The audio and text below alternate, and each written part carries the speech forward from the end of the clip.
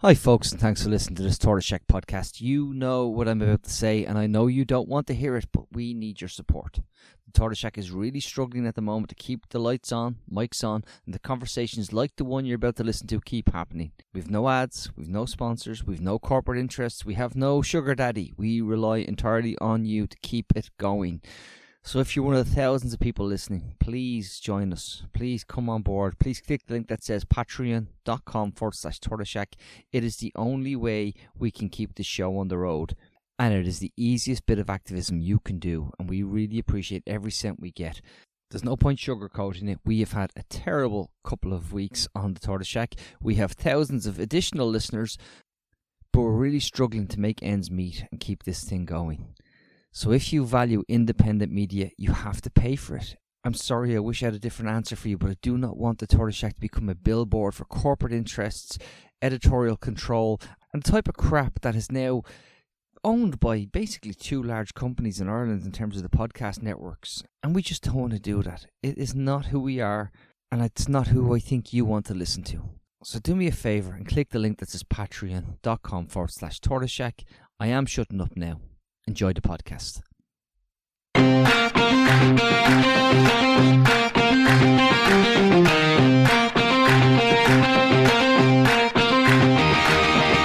Welcome to Reboot Republic, the podcast that goes behind the headlines and looks at the big issues in this republic of inequality.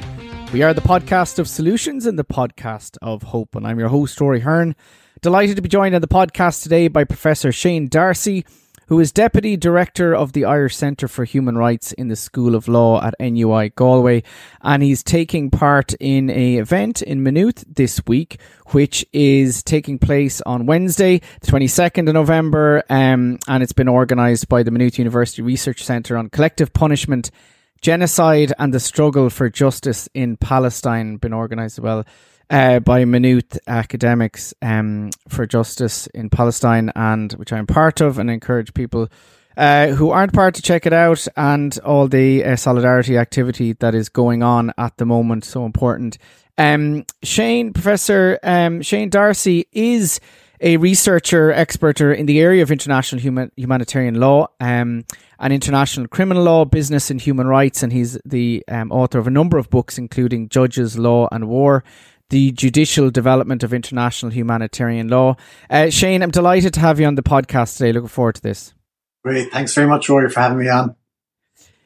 Shane, maybe you could start by setting out your analysis of what is going on right now in Gaza, what Israel is doing in terms of international law, and your analysis of that, because there's a lot of discussion at the moment around, whether it's genocide or not, and we've discussed it on the podcast here, ethnic cleansing, collective punishment, and we're obviously having this conversation in the context of, the horrific massacres that are ongoing, the bombings, and in some respects it's difficult to have this conversation in a sort of, without just expressing utter frustration and sadness. But in terms of that international law perspective, what would be your analysis of it?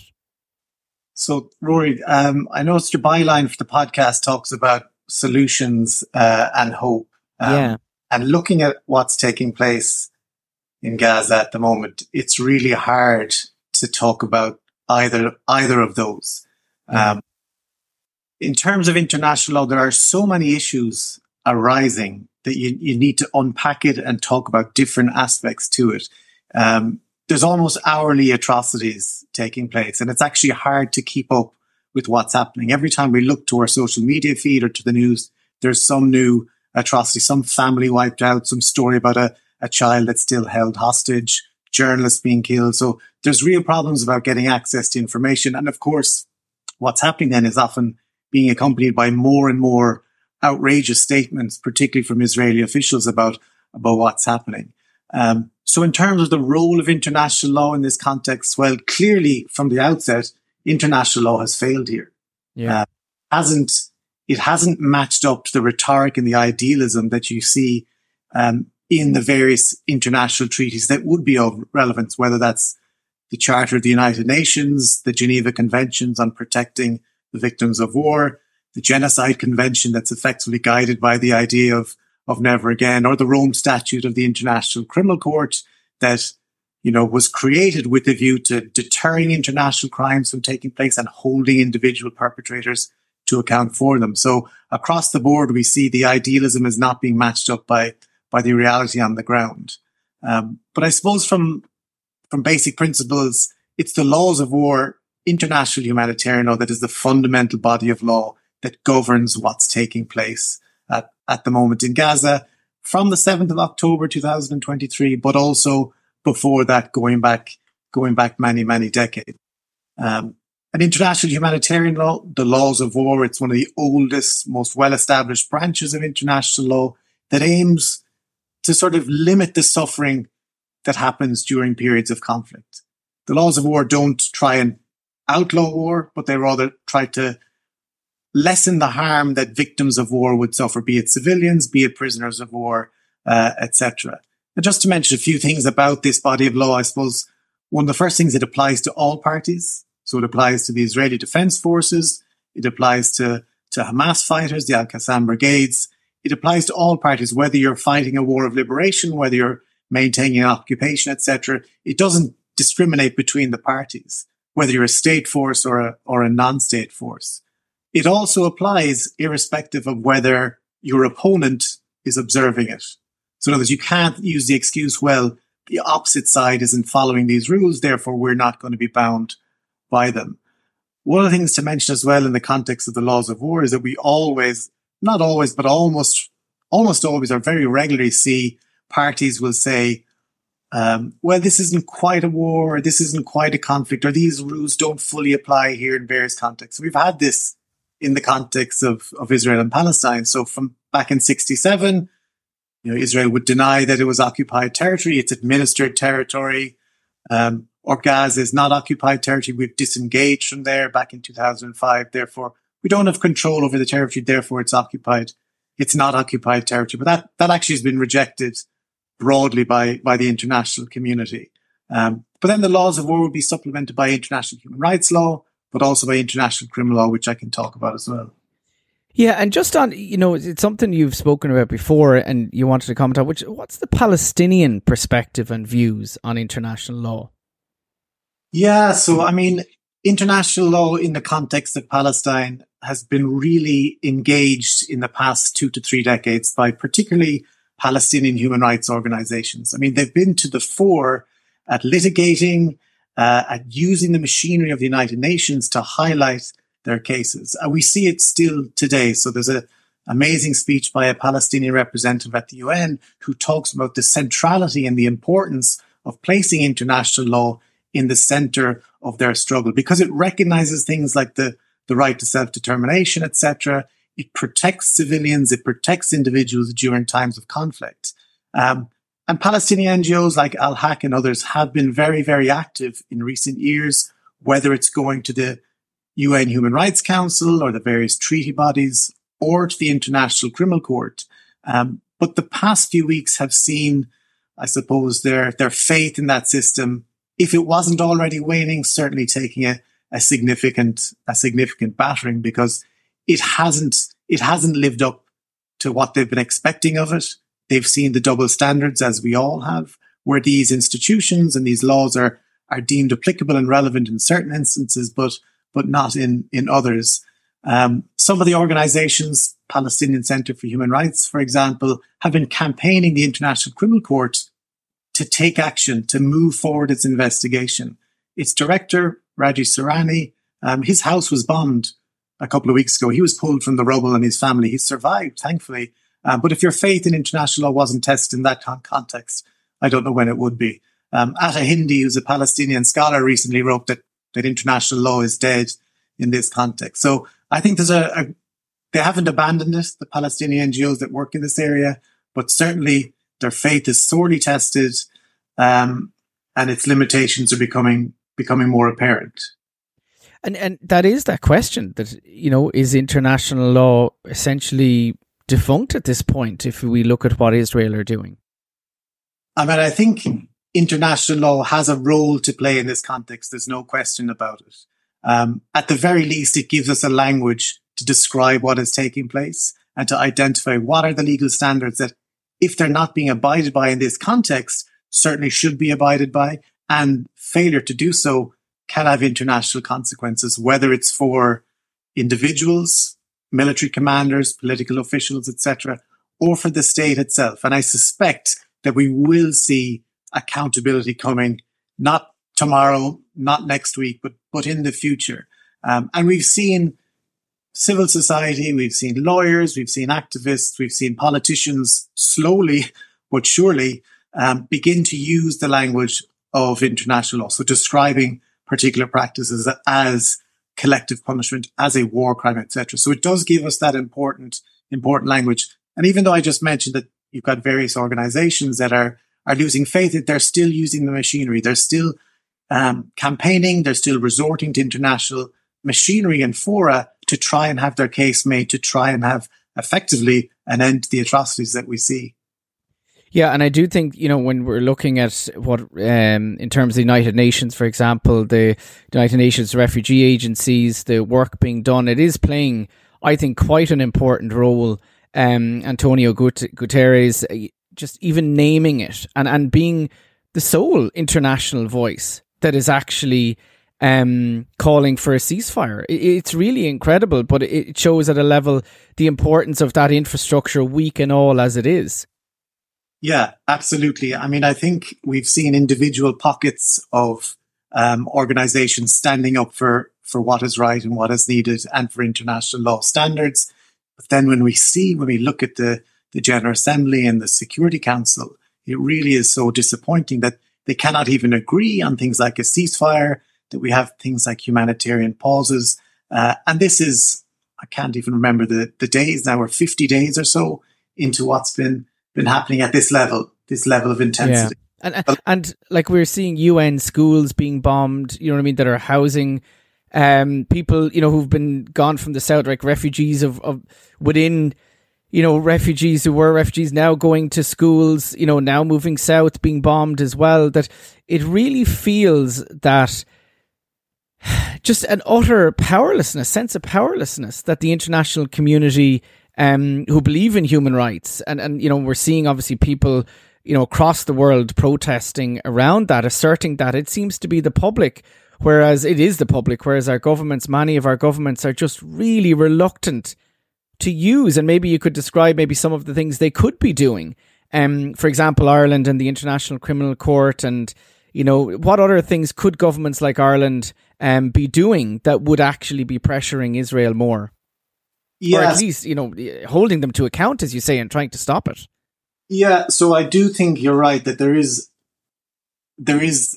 a sense that the governments are out of step with what the public are calling for in many countries. Yeah. As you've mentioned, where we have massive protests, not just one-off, but kind of weekly and repeated. And the protests, we see them being denigrated, being dismissed by individuals. I saw one Israeli spokesperson refer to a massive protest in London and use the phrase rape apologists to describe the people participating in that protest, which is truly horrendous. Yeah. And what can governments be doing? I mean, we're in I wouldn't say completely unusual situation, but Ireland has been quite to the fore in this context. I saw a comment recently, someone saying no Western government has called for a ceasefire. Well, I actually think Ireland has been to the fore in this respect. What can Ireland could be doing more? So in terms of the legal machinery that we have in place, we are seeing a number of innovative strategies being deployed, whether it's by civil society organizations and some states, to try and push for accountability, to try and push for an end to what's taking place. And you mentioned, Rory, the International Criminal Court.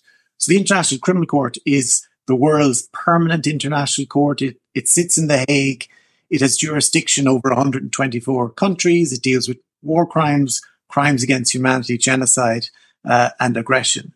And it has been confronted by the situation in Palestine for a number of years. So since 2009, the then government of Palestine called for the court to take action. The state of Palestine ratified or became a party to the statute, I should say, in 2015, referred the situation in 2018, and then an investigation was commenced by the then prosecutor in 2021.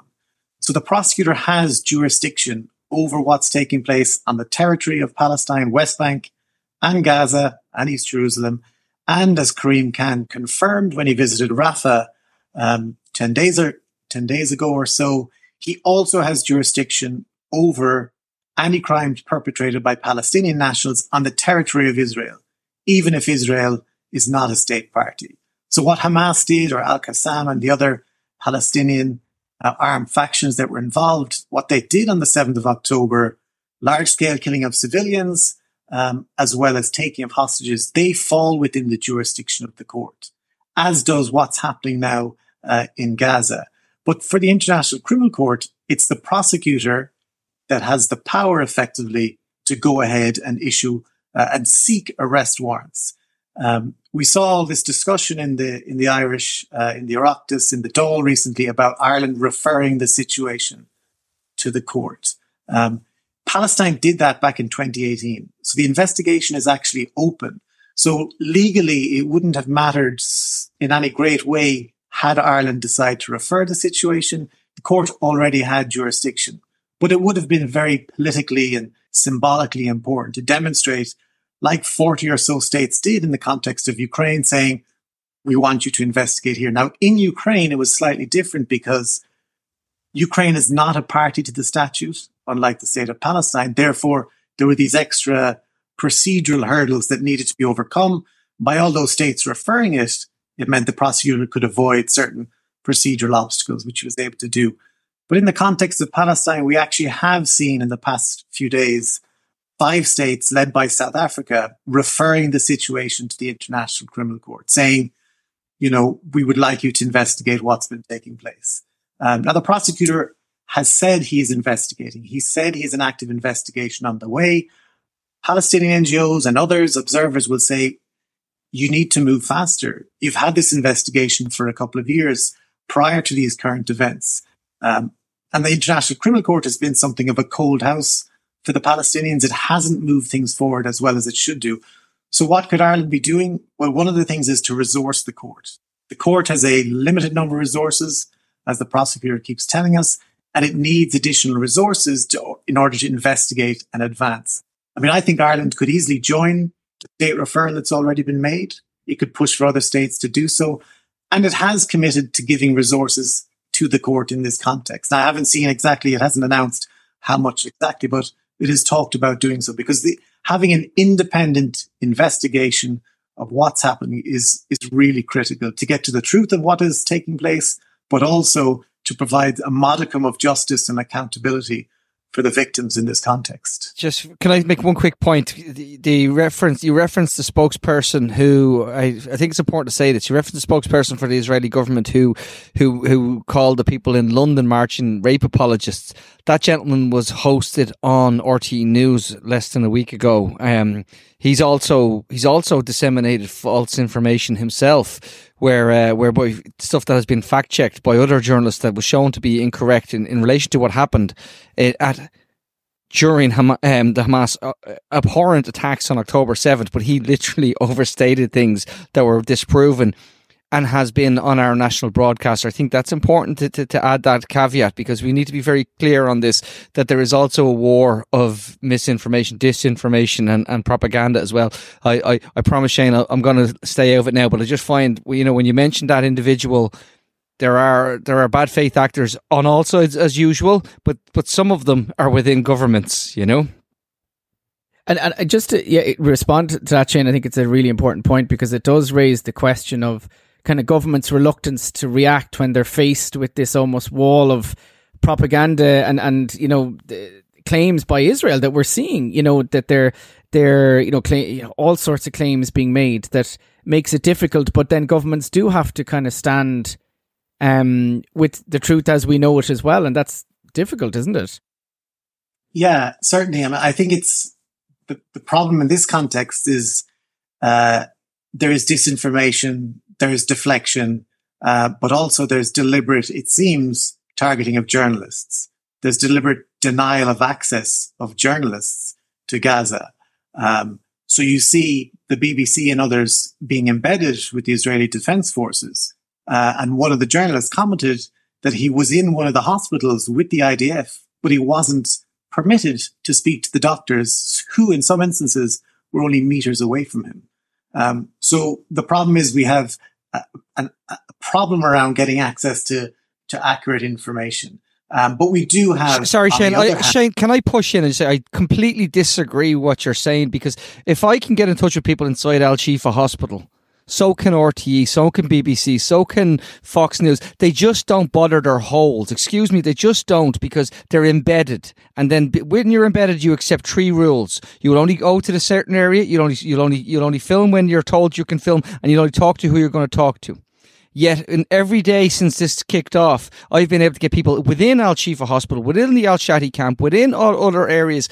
So there's a laziness that suits Western journalists. I'm sorry, I'm Rory. But Tony, just to say, I think you're right, but is it not laziness? Is it not that they're accepting the controls been put on them? No, I don't accept that for a moment. I think they're absolutely... They can certainly speak to people in Gaza, and we have seen Al Jazeera and others have journalists on the ground. But I think there is a controlling of the narrative as well, that people aren't being given access that should be. That's absolutely fair. But we look at Al Shifa Hospital as the biggest example of false. Like, they put up a graphic to show this bunker command and control center that was below the ground. That's not there. They've been there since last Wednesday. All they've shown us is videos where they've planted. Even BBC put up a video to say, well, when they showed the video earlier, there was no guns. Now there's guns.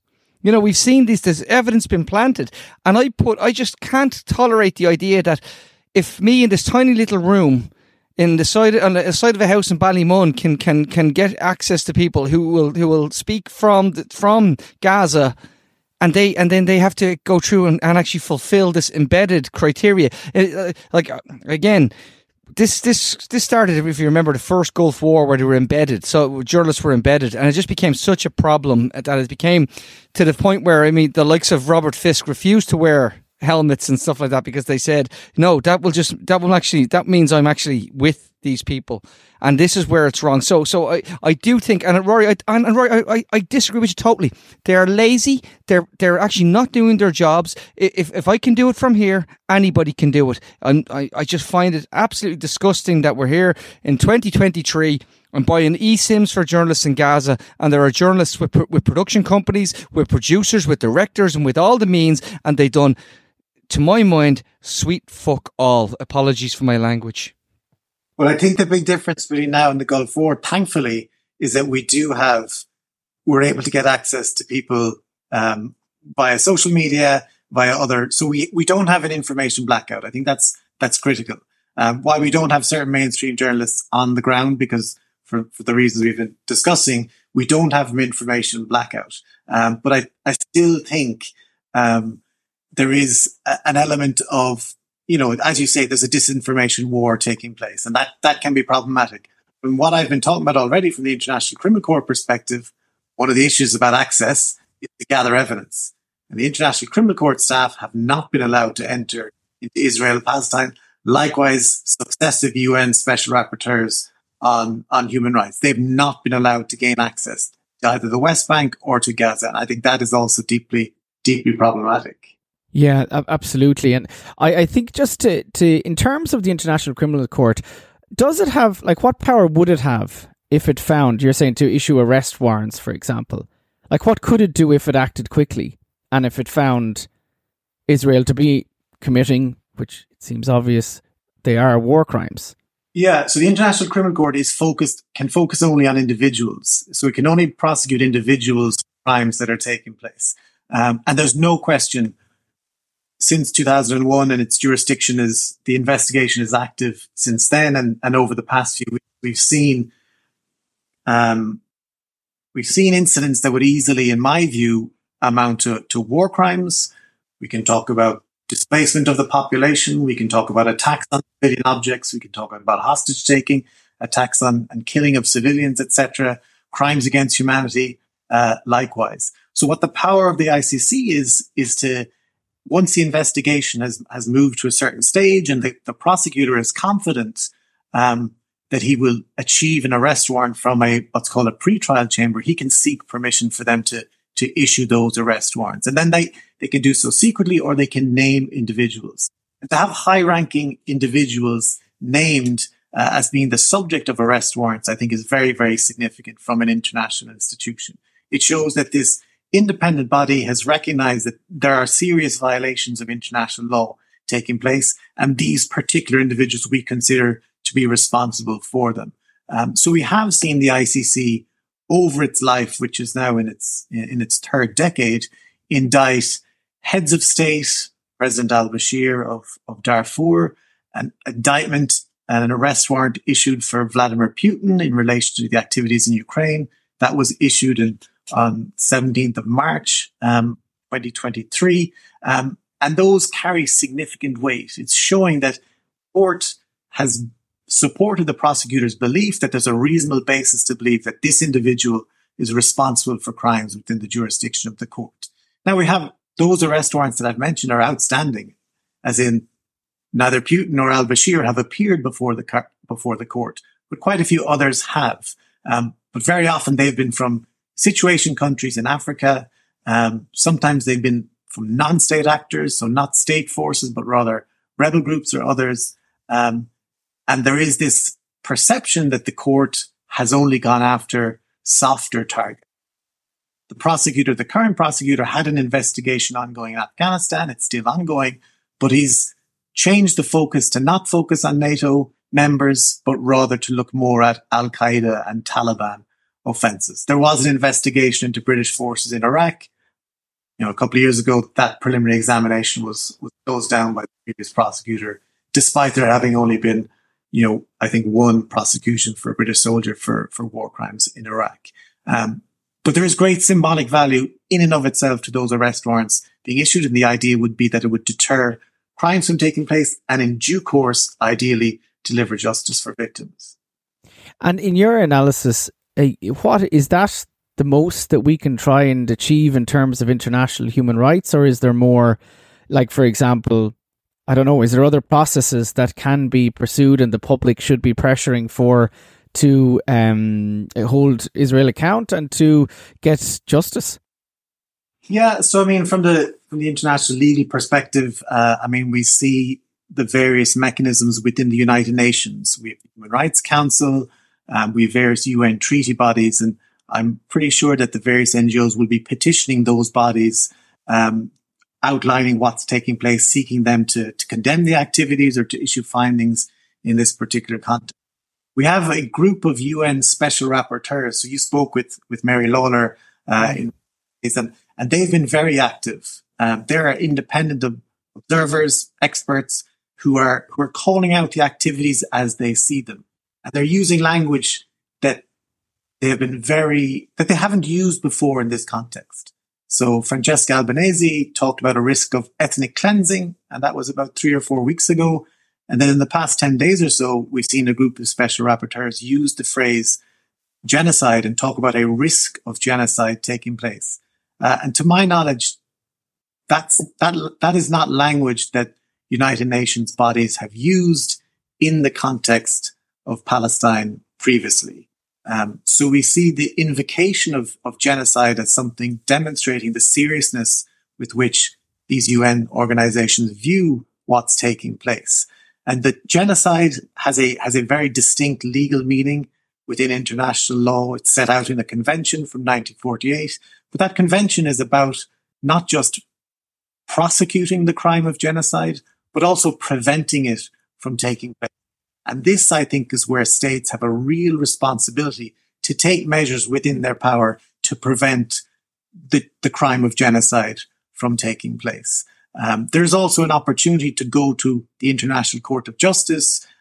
Palestine has accepted the jurisdiction of this particular court, as has Israel via the Genocide Convention. And I've heard talk that states may be looking to go to the International Court of Justice in relation to what's taking place. We've seen Russia and Ukraine debating issues of genocide at the International Court of Justice.